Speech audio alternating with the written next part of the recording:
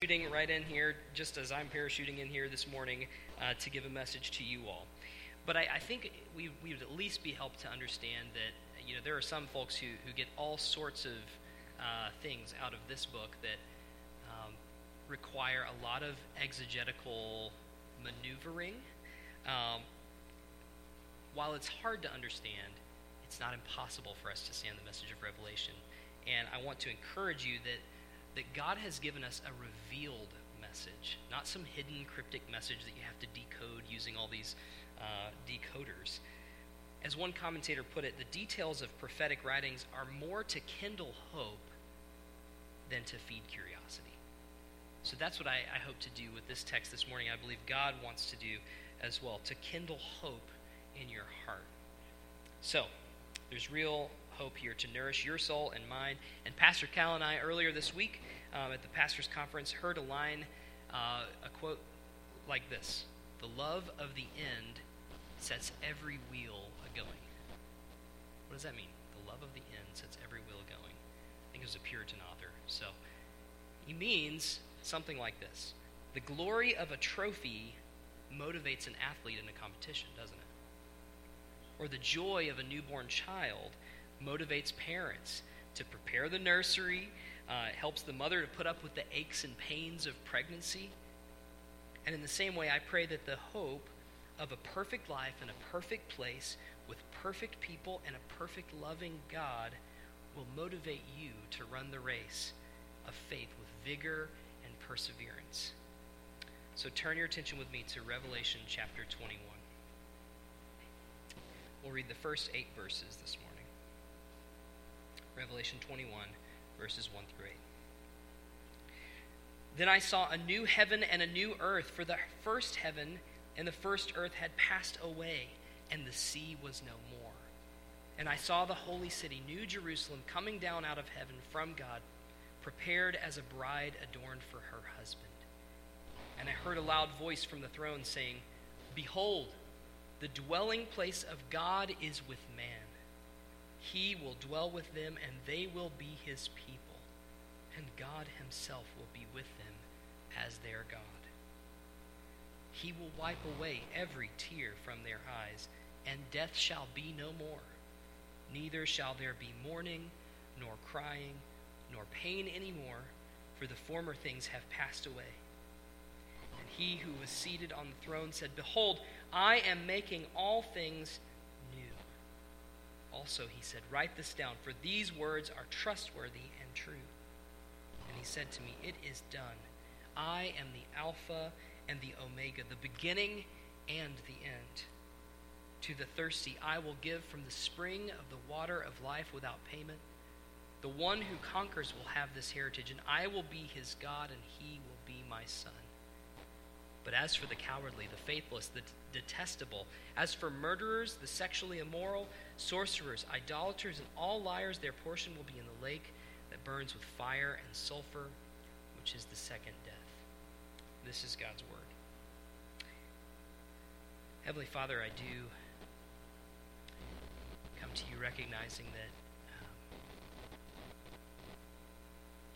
we are groaning under the weight of sin and death now, and the curse. And Lord, our hearts, as we sang, I'm coming back to the heart of worship. It's all about you. Lord, we do pray that you would break through the clouds of our minds, of our hearts this morning. Shine the light of your truth. Lord, send out your Spirit. Send out your truth. Would they lead us and guide us into the way, Lord, of real hope and real joy and real peace. Whatever situation, I don't know. Lord, you know the situations that people have walked in here this morning with. You know the pains that are felt. You know the struggles. Lord, I don't. But we do pray that you would encourage us all together with a word from you by your Spirit this morning. It's in Christ's name we do pray. Amen. All right. So in verse 5, the one seated on the throne says, "Behold, I am making all things new." That's a staggering claim, isn't it? It's almost too much to take in.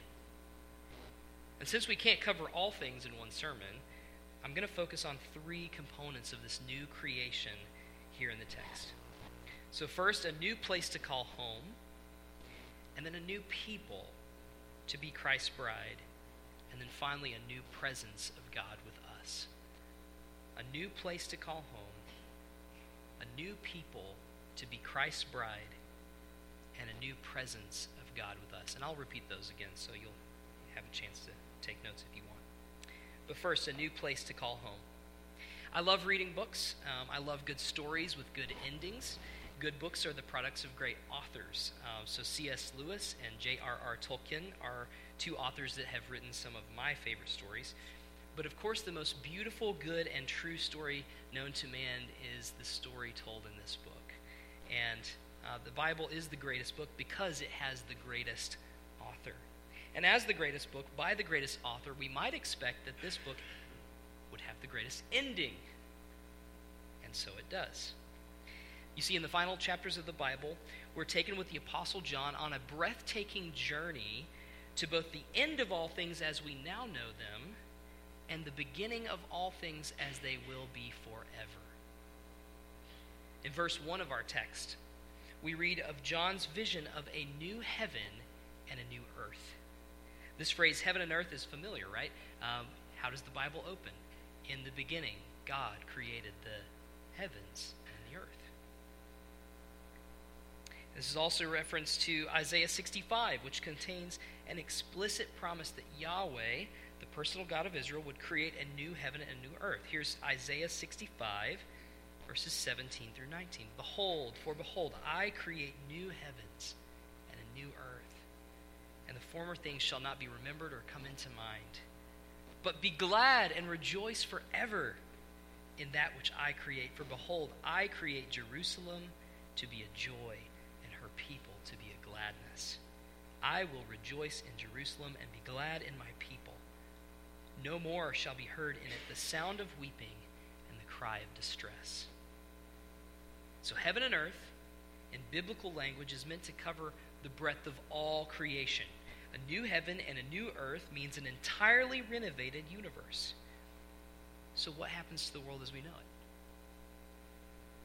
Well, if you've ever watched home makeover shows like Fixer Upper, you might know the first step is what? Demo day, right?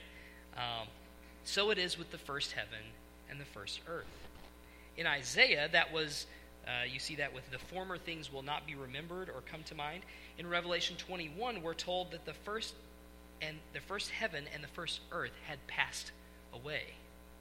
That's also consistent with 2 Peter 3, verses 10 through 13. Maybe some of you will be familiar with these verses. But the day of the Lord will come like a thief, and then the heavens will pass away with a roar, and the heavenly bodies will be burned up and dissolved, and the earth and the works that are done on it will be exposed. Since all these things are thus to be dissolved, what sort of people ought you to be in lives of holiness and godliness, waiting for and hastening the coming of the day of God, because of which the heavens will be set on fire and dissolved, and the heavenly bodies will melt as they burn. And if you stop there, we might be like, wow, that's a really great picture. Thank you for what kind of people do you want to be? It's all going to burn, right? But then he says, but according to his promise, we are waiting for a new heavens and a new earth in which righteousness dwells. So it's not just destroy everything, right? But recreate. Even better. This is stunning. The entire universe, as you and I have always known it, will cease to be as it has been since the fall of Adam and Eve in the garden. One of the most crucial parts of a good story is the setting. So in Genesis, the setting is that garden, the perfect world in which, as one of my kids' books puts it, there was nothing bad ever and no one sad ever. But that was short-lived, wasn't it? Sin and death entered the world when Adam and Eve distrusted God's word and disobeyed God's command, so that the entire created order was placed under the effects of a curse on account of sin. So death, as the Apostle Paul puts it, reigned. It's the reason your back hurts. It's the reason your job is taxing and tedious. Sin and the curse, That's the reason relationships are strained or broken. That's the reason that childbirth hurts, or that's the reason we experience illnesses ranging from the common cold to cancer. It's the reason you struggle with seasonal depression, anxiety, addiction, substance abuse, self-control, or whatever. Now, I'm not saying your personal sin, but I'm saying sin as a whole has corrupted all of creation. It's the reason we have to deal with Comcast customer service. It's the reason dog poop is mysteriously attracted to your shoe. All of creation is groaning under the curse, right? So, the world as you and I have as we know it is the exact opposite of what that book said, right? There is much bad, and there are many sad. That's all we know. That's all we've ever known. But Jesus, the light of the world, has entered into our darkness and broken the power of the curse through his death on the cross, so that the darkness will not overcome the light. Sin has been finally dealt with. God's justice has been satisfied on the cross. And the whole story of Scripture from beginning to end is that God's good creation from the beginning would be restored, redeemed, renewed, recreated. So we have to ask this question. In the beginning, God created the heavens and the earth, but why? Why did he? Because it was a fitting home for those who would bear his image, for us, for you and me. You see, God created an atmosphere fitting for your lungs. He created water to quench your thirst and to regulate your body's temperature and so much more. He created land for you to live on and food for you to consume. He made the plants and the birds and the fish and lions and tigers and bears, oh my. And he created the sharks, which my son loves so very much. I know way too much about sharks. Goblin sharks, great white sharks, basking sharks, nurse sharks, mako sharks, hundreds of others, and he could list a ton for you. But God gave us this beautiful, breathtaking, awe-inspiring world full of wonders to enjoy. That's the original creation. Not just a functional space, but a beautiful home. And the promise of a new home, a new heaven and earth, should take our breath away. I've been greatly helped by Randy Alcorn's book, Heaven, and I would commend it to you if you've never read it. But one of the most important points that he makes is that the new heavens and new earth are not different in substance so much as they are different in quality. Now, I'll give you a minute to process that. Not different substance, different quality. Which means that heaven's not going to be some ethereal cloud place where we'll just sit and play harps all day with the angels. Heaven, according to Scripture, will be on earth. It is a renewed heaven and a renewed earth. So when God promised Noah that he wouldn't ever again destroy the earth, he said he would never destroy it by flood, right? But 2 Peter says the old heavens and earth will be set on fire and dissolved in the day of the Lord, so that there will be a judgment by fire. I'm not an expert on this by any means, but I've read some. It seems to me the idea of a controlled prairie burn is maybe helpful here. So the Byron Forest Preserve up the road, I'm familiar with that Byron Forest Preserve. I've done some running out there. We walked out there with our kids.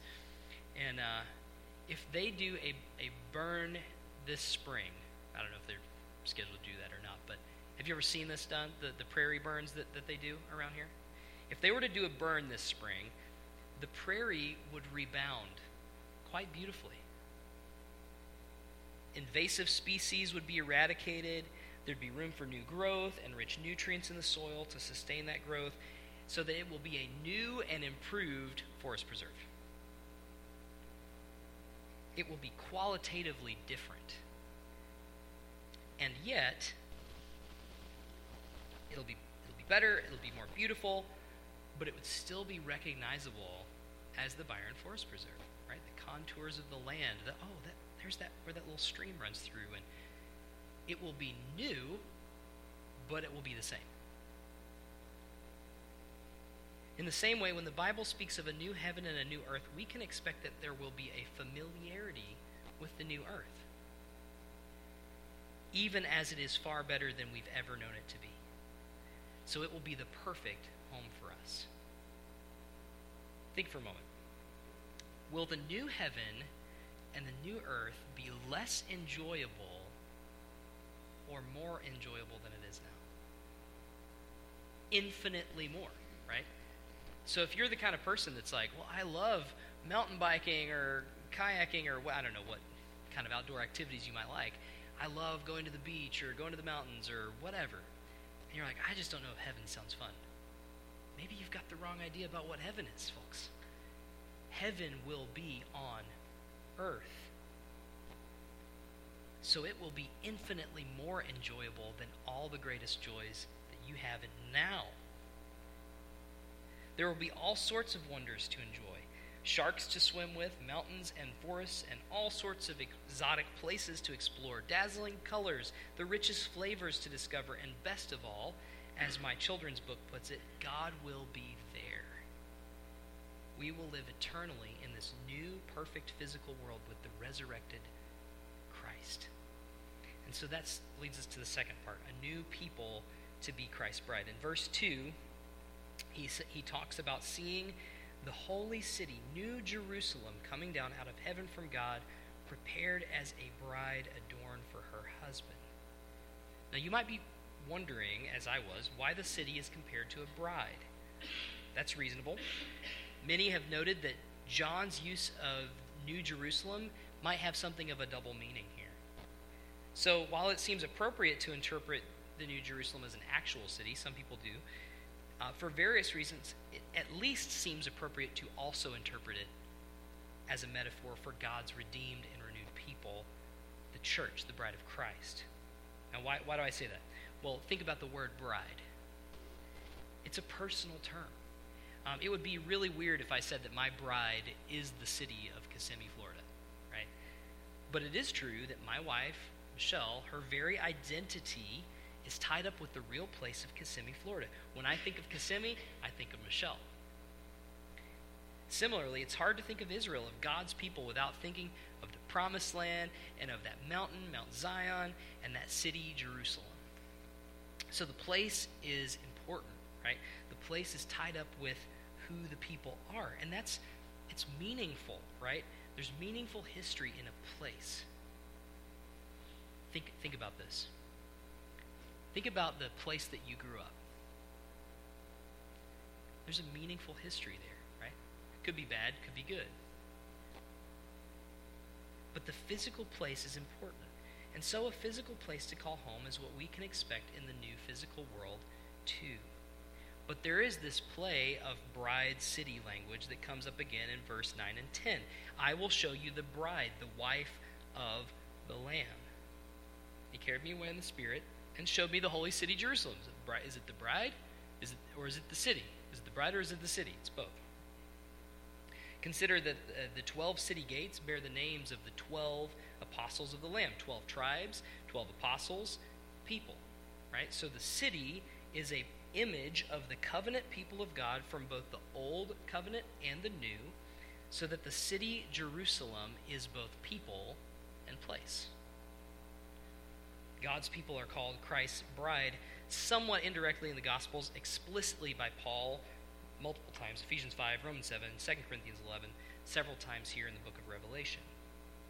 You have the biblical imagery of Israel as an unfaithful wife to Yahweh in the book of Hosea, and also throughout the Old Testament where idolatry is spoken of in terms of like marital infidelity. So I want to say marriage is a good gift from God. It's a covenant relationship between one man and one woman ordained by God, wherein the two beautifully and mysteriously become one flesh.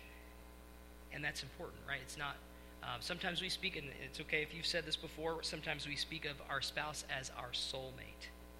But that's not entirely accurate, is it? What we mean to say, my spouse is my soulmate, is that marriage is more than a social arrangement, right? It's more than just sex or a shared bank account.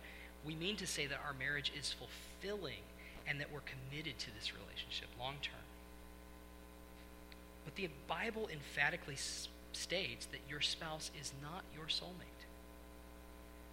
Rather, the Bible speaks of your spouse as a fleshmate, right? The two will become one flesh. So your soulmate, dear brother or sister, is none other but Jesus Christ. He was the one you were made for. He was the one whom your heart should desire above none other. So that the best of our marriages only offer a foretaste, a glimpse into the heaven reality and joy of what it means for someone to know you fully, to love you unconditionally, to accept you, and to give themselves fully to you with no reserve. Jesus is the bridegroom. Jesus is your true soulmate. Jesus will never leave you nor forsake you. He will never cheat on you. He will never hurt you. He will never use or abuse you. I almost threw in the songs of Rick Astley's Never Gonna Give You Up, but I didn't. Some of you may be looking for love in all the wrong places. I don't know. I don't know you, but you might be trying to get from a man or a woman what only Jesus can provide. You, like Bono or me, digging through my refrigerator, still haven't found what you're looking for. So I do throw some song references in there for you.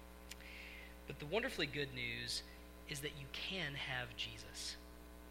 Jesus can be yours and you can be his. And that's true for all of us here today. To have Jesus, you need only to place your trust in him and all he has done for you. If you believe that Jesus is both God and man, that he lived a perfect life of obedience to the Father, died for your sins, was raised in power to free you from the curse of sin and death, and that he's now seated at the Father's right hand and lives forever to make intercession for you. If you believe that, if you put your hope in that, you take that to the bank. If you love him for all he is and all he's done for you, he is yours and you are his forever. This is the beauty of the gospel. Jesus bids us to come as we are. While we were still sinners, Christ died for us. He bids you to come. But the beauty and power of the gospel is that Jesus doesn't leave you where you are. We're messy and we're broken, yes. But Jesus is the one who cleanses us from all unrighteousness and who binds up our brokenness and makes us whole. Jesus is the one who makes beauty from ashes. He's the one who makes us new by his Spirit. If you are in Christ, you are a new creation. Your nakedness is covered, you're exposed. Sin and shame are forgiven and removed. Some of you, some of you may need to stop living like the old you and start living like the new person that Christ intends you to be. Because Christ will not have a messy and broken bride. He will have a beautiful bride who is adorned for him. That's part of this bride language. So in John's vision, the city is radiant, verse 11, like a most rare jewel, like jasper, clear as crystal. The wall is built of jasper, verse 18. The city was pure gold like clear glass. The foundations of the wall were adorned with every kind of jewel, verse 19. I know we're skipping ahead of our passage. The 12 gates were pearls. The street was pure gold, verse 21. The city is place and its people, and it's beautiful and it's precious. You compare that with Isaiah 61. I will greatly rejoice in the Lord, for my soul shall exult in my God. He has clothed me with the garments of salvation. He has covered me with the robe of righteousness. As a bridegroom decks himself like a priest with a beautiful headdress, and as a bride adorns herself with her jewels. Isaiah 62, the nations shall see your righteousness, and all the kings your glory. You shall be called by a new name that the mouth of the Lord will give. You shall be a crown of beauty in the hand of the Lord, and a royal diadem in the hand of your God. It goes on, but it's just beautiful, this passage in Isaiah. Now, you may not feel beautiful to God today, but before you start despairing over your messy brokenness, and trust me, we're all here, I'm there with you in many ways, please understand that Jesus is the one who promises to make you new. So don't despair. He will do it. The promise to make all things new means that one day you won't struggle with lust or anger or fear or anxiety or greed or self-control or any other besetting sin that might be in your life. You will be clothed with a righteousness like no other. Like you've never known. No sin. Nothing. Now, when God looks at you today in Christ, he accounts to you the righteousness of Jesus. But when God returns to make all things new, it will be more than counting Jesus' righteousness as your own. You will be fully cleansed from sin's pervasive presence in your life. I don't know, maybe you've heard this before, but when Jesus comes, he breaks the power of sin. And he removes the penalty of sin. But the question is, do you still sin? And we say, unfortunately, yes, I do. That's true for all of us, if we're honest, right?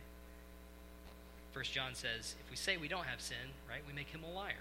So we confess, and he's faithful to forgive. So we have sin now, but one day, Jesus will remove all sin. It will be broken and no more.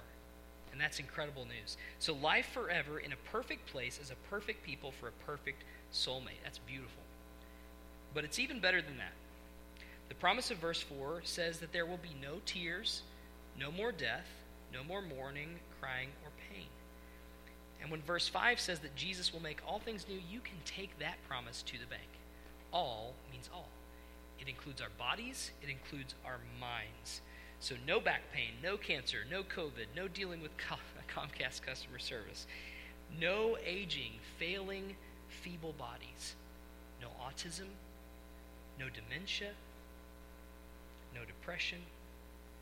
Scripture teaches that we will have bodies, and they will be like Christ's resurrected body. They will be familiar to us, yet wonderfully new and infinitely better. So if you go to Paul in 1 Corinthians 15, he says the resurrected body will be so much better than the body we have now. He compares your physical body now, when you die and you're buried, to a kernel, a seed that's sown into the ground. And it's raised, the body that is raised is like what that kernel produces. So imagine with me the difference between an acorn and an oak tree. An acorn is sown in weakness, a small seed buried beneath the sod. But what it will become is a glorious, mighty tree. If our glorified bodies will be infinitely better than the bodies we have now, we might have even greater abilities than we ever dreamed possible. So that the greatest feats of strength and endurance that world-class athletes have accomplished in their earthly bodies will likely be within reach for all of us in the glorified body to come. I imagine there might be some degree of difference in our ability, but think of what it might be like for a paraplegic to run as fast as Usain Bolt. Think about that. A new glorified body, or for those with muscular dystrophy, to have the physical strength of world strongmen like Eddie Hall or Hafthor Bjornsson or Brian Shaw, if you know any of those names. You think of the Dutchman Wim Hof, who they nicknamed the Iceman, not from Top Gun, who is able to survive unimaginably cold ice baths or run marathons in the snow in his shorts. He's climbing Mount Everest in shorts.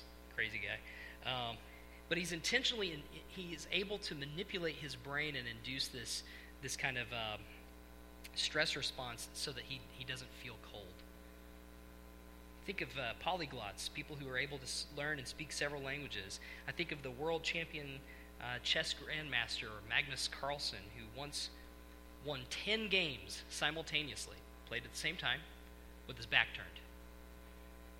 So he kept track of 640 squares and 320 pieces on 640 squares on 10 individual boards, and he won all 10 games. And you think, That's incredible. All the greatest physical, mental accomplishments we've ever known will be like the glory of an acorn compared to an oak tree. So with these renewed hearts and minds and bodies, we will give even greater glory to the God who created us in his image, and he recreates us in the glorious image of his Son, Jesus. So I know some of this is speculative, but the point is to say we know that things will be infinitely better than we know now, and maybe we haven't dwelt on that long enough. I want to encourage you to spend some time thinking about this, apart from the sermon. What will it be like to know no pain, to know a joy that I've never known in this life? We can hardly imagine it, but we should begin to imagine it. Because God gives us all of these things that he says in Scripture so that we will be encouraged and begin to imagine what this might be like. But best of all, when God comes to make you new, God will wipe away every tear from your eyes. So think about that for a moment. What is causing you tears today? That's my question. What causes you tears today? What pains your heart the most? What burdens are you carrying? What fear do you have? Because when Christ returns, that pain, think of it in your mind, that pain, that burden, that fear will be like a bad dream. Gone. And God himself will wipe away every tear from your eye.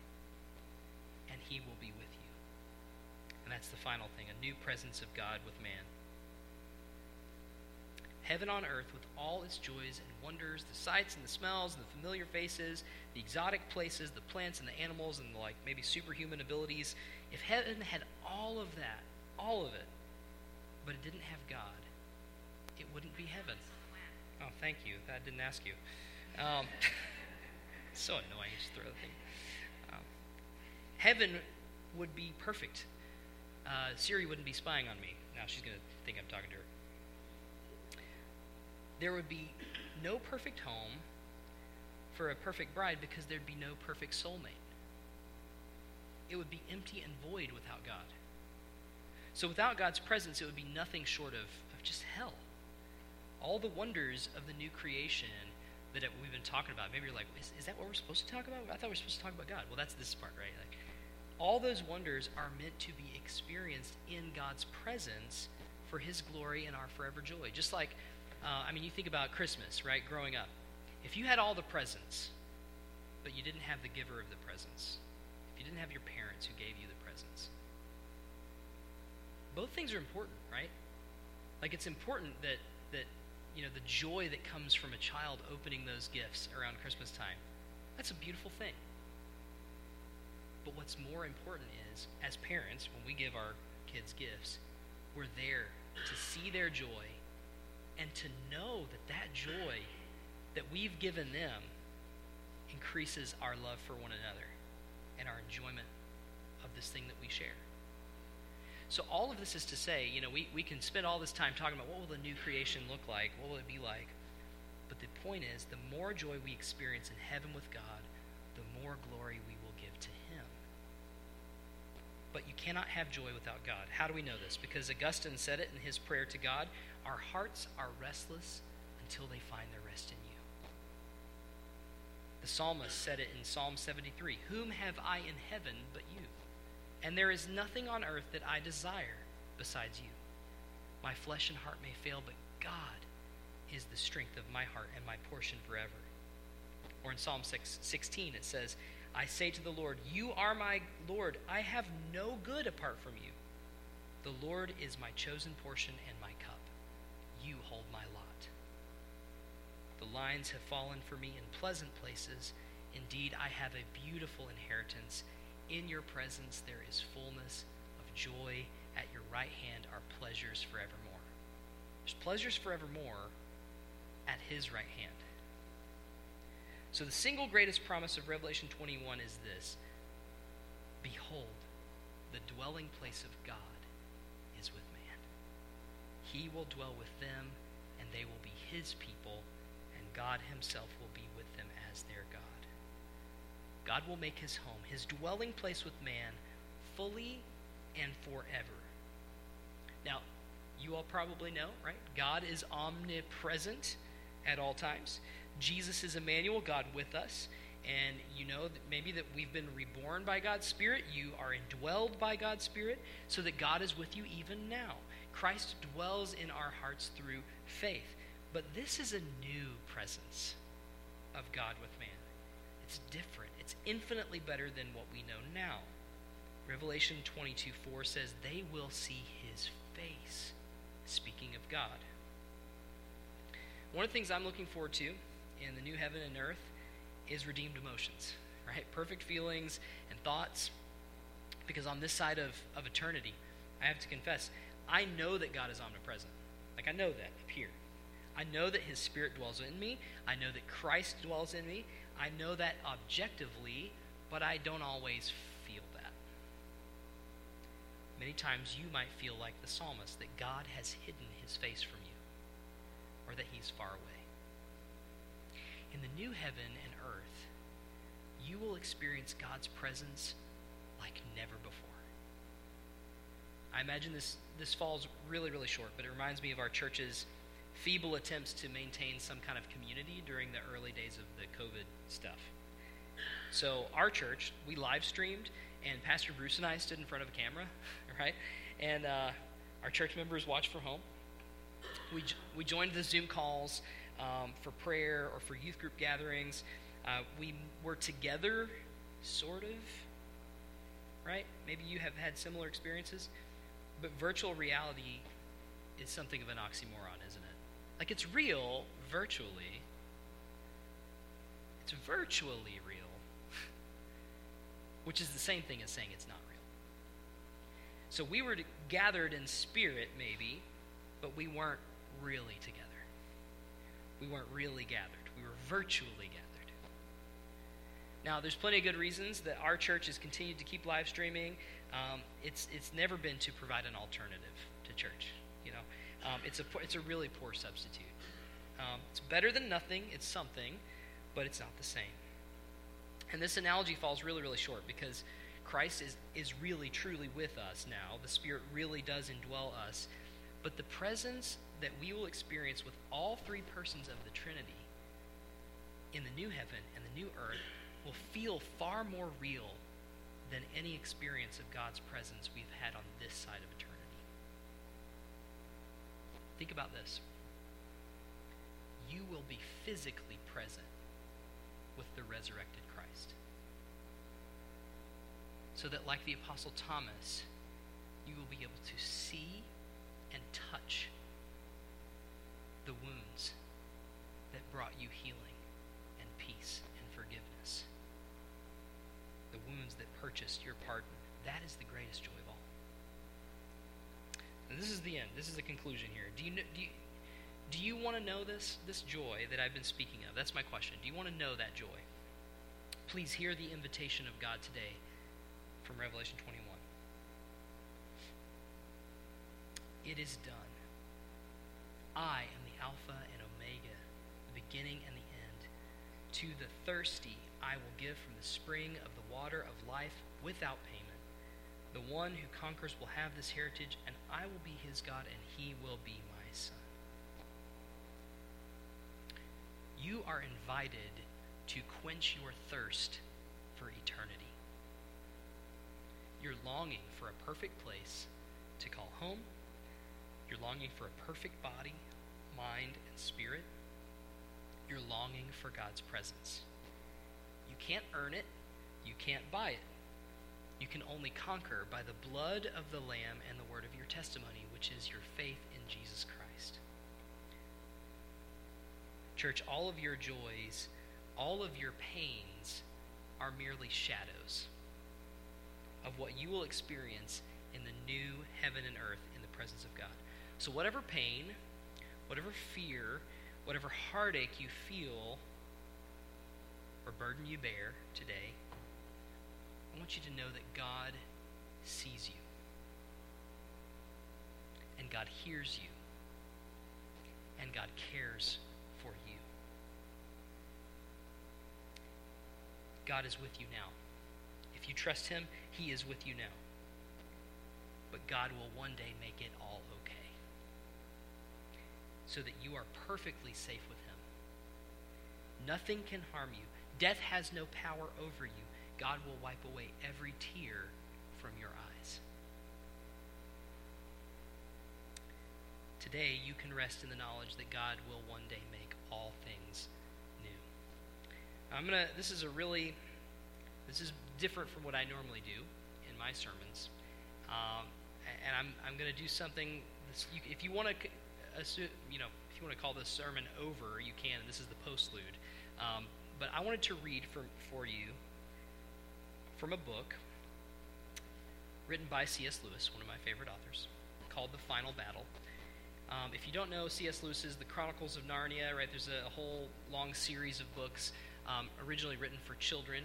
And I'm not going to summarize the whole story, but all the important pieces you'll kind of figure out here. The most important part is C.S. Lewis wrote this as something of a thought experiment, a parable of what it would be like if Jesus were to become flesh in another universe. So it's not exactly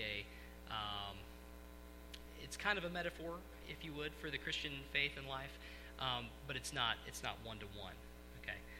The important part is Aslan is the lion, right, in the Chronicles of Narnia, who represents the Christ figure, the one who has died to free, Edmund, the traitor. So if you know the story, maybe you understand kind of where it's coming from. But as long as you know that Aslan is the Christ figure, and then these other characters are part of the story, it'll all work. So I'll read for us from this story, and I want to close with this. Then they all went forward together, always westward, for that seemed to be the direction Aslan had meant when he cried out, "Further up and further in." Many other creatures were slowly moving the same way, but that grassy country was very wide and there was no crowding. It still seemed to be early, and the morning freshness was in the air. They kept on stopping to look round and to look behind them, partly because it was so beautiful, but also partly because there was something about it which they could not understand. Do you guys like English accents or no? Should I do the English accents? I don't know. All right. "Peter," said Lucy, "where is this, do you suppose?" "I don't know," said the High King. "It reminds me of somewhere, but I can't give it a name. Could it be somewhere we once stayed for a holiday when we were very, very small?" "It would have to be a jolly good holiday," said Eustace. "I bet there isn't a country like this anywhere in our world. Look at the colors. You couldn't get a blue like the blue on those mountains in our world." "Is it not Aslan's country?" said Tirian. "Not like Aslan's country on top of that mountain beyond the eastern end of the world," said Jill. "I've been there." "If you ask me," said Edmund, "it's like somewhere in the Narnian world. Look at those mountains ahead, and the big ice mountains beyond them. Surely they're rather like the mountains we used to see from Narnia, the ones up westward beyond the waterfall?" "Yes, so they are," said Peter. "Only these are bigger." "I don't think those ones are so very like anything in Narnia," said Lucy. "But look there." She pointed southward to their left, and everyone stopped and turned to look. "Those hills," said Lucy. "The nice woody ones and the blue ones behind. Aren't they very like the southern border of Narnia?" "Like?" cried Edmund after a moment's silence. "Why, they're exactly alike. Look, there's Mount Pyre with his forked head, and there's the pass into Archenland and everything." "And yet they're not like," said Lucy. "They're different. They have more colors on them, and they look further away, and I remembered, and they're more, I don't know, more like the real thing," said the Lord Diggory softly. Suddenly Farsight the eagle spread his wings, soared 30 or 40 feet up into the air, circled round, and then alighted on the ground. Kings and queens, he cried, we have all been blind. We are only beginning to see where we are. From up there I have seen it all. Ettansmuir, Beaver's Dam, the great river, and Cair Paravel, sitting on the edge of the eastern sea. Narnia is not dead. This is Narnia. But how can it be? Said Peter. For Aslan told us older ones that we should never return to Narnia, and here we are. Yes, said Eustace, and we saw it all destroyed and the sun put out. And it's also different, said Lucy. The eagle is right, said the Lord Diggory. Listen, Peter, when Aslan said that you could never go back to Narnia, he meant the Narnia you were thinking of. But that was not the real Narnia. That had a beginning and an end. It was only a shadow or a copy of the real Narnia, which has always been here and always will be here. Just as our own world, England and all, is only a shadow or copy of something in Aslan's real world. You need not mourn over Narnia, Lucy. All of the old Narnia that mattered, all the dear creatures have been drawn into the real Narnia through the door. Does this sound familiar, by the way? And of course it is different as a real thing is from a shadow, or as waking life is from a dream. And soon they found themselves all walking together, and a great bright procession it was, up towards mountains higher than you could see in this world, even if they were to be seen. But there was no snow on those mountains. There were forests and green slopes and sweet orchards and flashing waterfalls, one above the other, going up forever. And the land they were walking on grew narrower all the time, with a deep valley on each side. And across that valley, the land which was the real England grew nearer and nearer. The light ahead was growing stronger.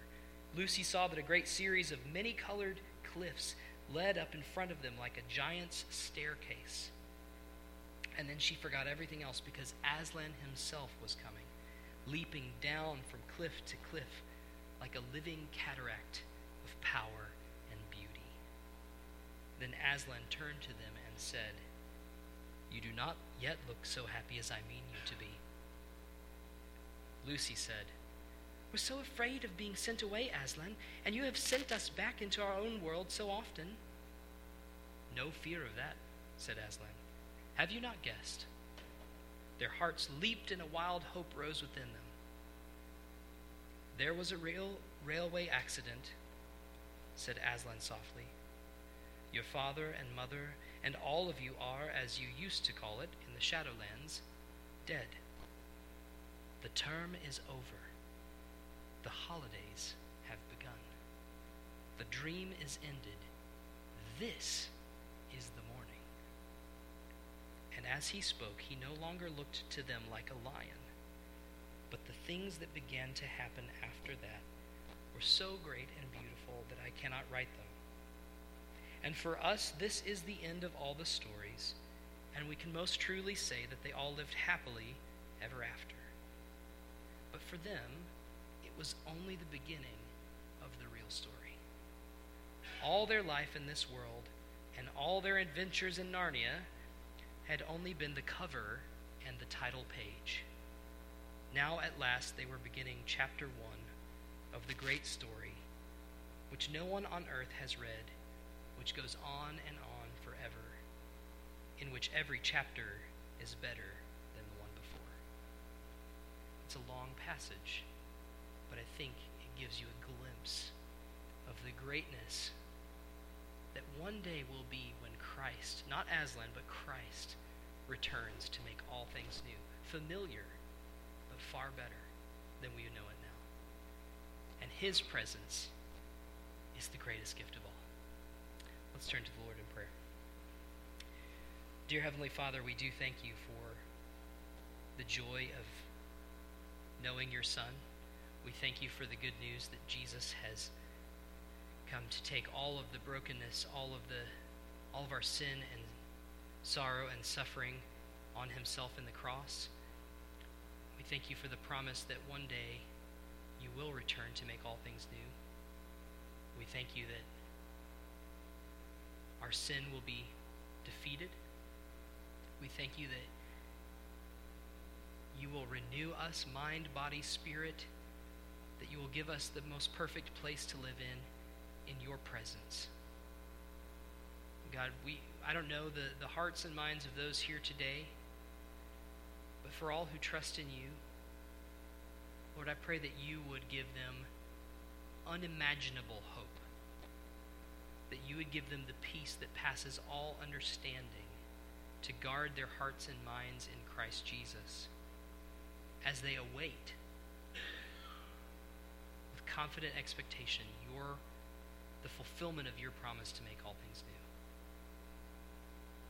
Lord, we confess that we have not often dwelt upon, not often thought upon these glorious realities. And we pray, Lord, that you would stir up our hearts, because the love of the end sets every wheel a-going. Lord, would we pursue holiness harder because of this promise? Would we fight sin in our lives more faithfully because of this promise? Would we study your word vigorously because of this promise? Would we share this good news with so many more because of your promise to make all things new? Lord, would you look on us, be kind and gracious to us as you have been, bless us with a vision of your beauty and goodness and power. Set every wheel a-going, Lord, we pray. We thank you for all of these things in Christ's name.